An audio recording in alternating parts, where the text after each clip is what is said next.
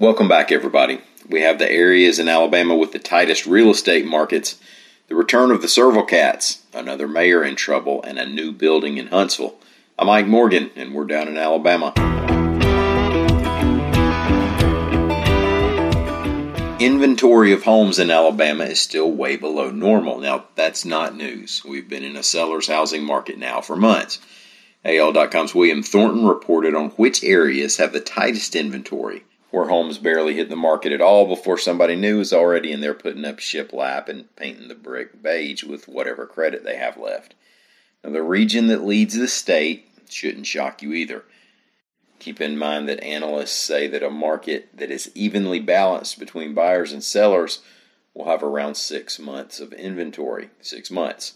Stats from the Alabama Center for Real Estate at the University of Alabama show that our state had only 1.6 months of inventory in August.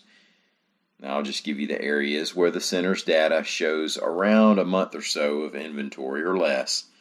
Huntsville, 0.8 months. Athens, 0.8 months.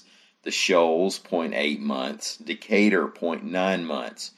Those are all in North Alabama. Phoenix City is next at exactly 1 month. And at 1.3 months of inventory are Mobile, Montgomery, and Marshall County. Also in August, the statewide median sales price for a home was up 6.6% over what it was a year ago.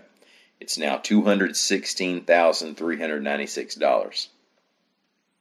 2 African Serval Cats that escaped from a North Alabama barn earlier this month have been recaptured, confirmed to WHNT-TV. The pets belong to 256 Exotics Pet Store in Huntsville. It drew some attention, and Carol Baskin of Tiger King fame called for the store to be cited. Alabama is one of 18 states that allow people to own an African serval without a license. They get around 2 feet tall and weigh up to 40 pounds. Another Alabama mayor is in trouble with the law, reports AL.com's Carol Robinson. Lynette Mayor Kyle McCoy pleaded guilty in Chambers County Circuit Court to using his office for personal gain. The plea deal says that McCoy admitted using his position to provide a Chevrolet Tahoe owned by the city to a family member for 7 months.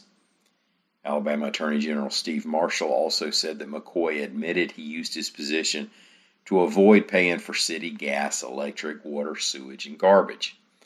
Sentencing will be October 26th.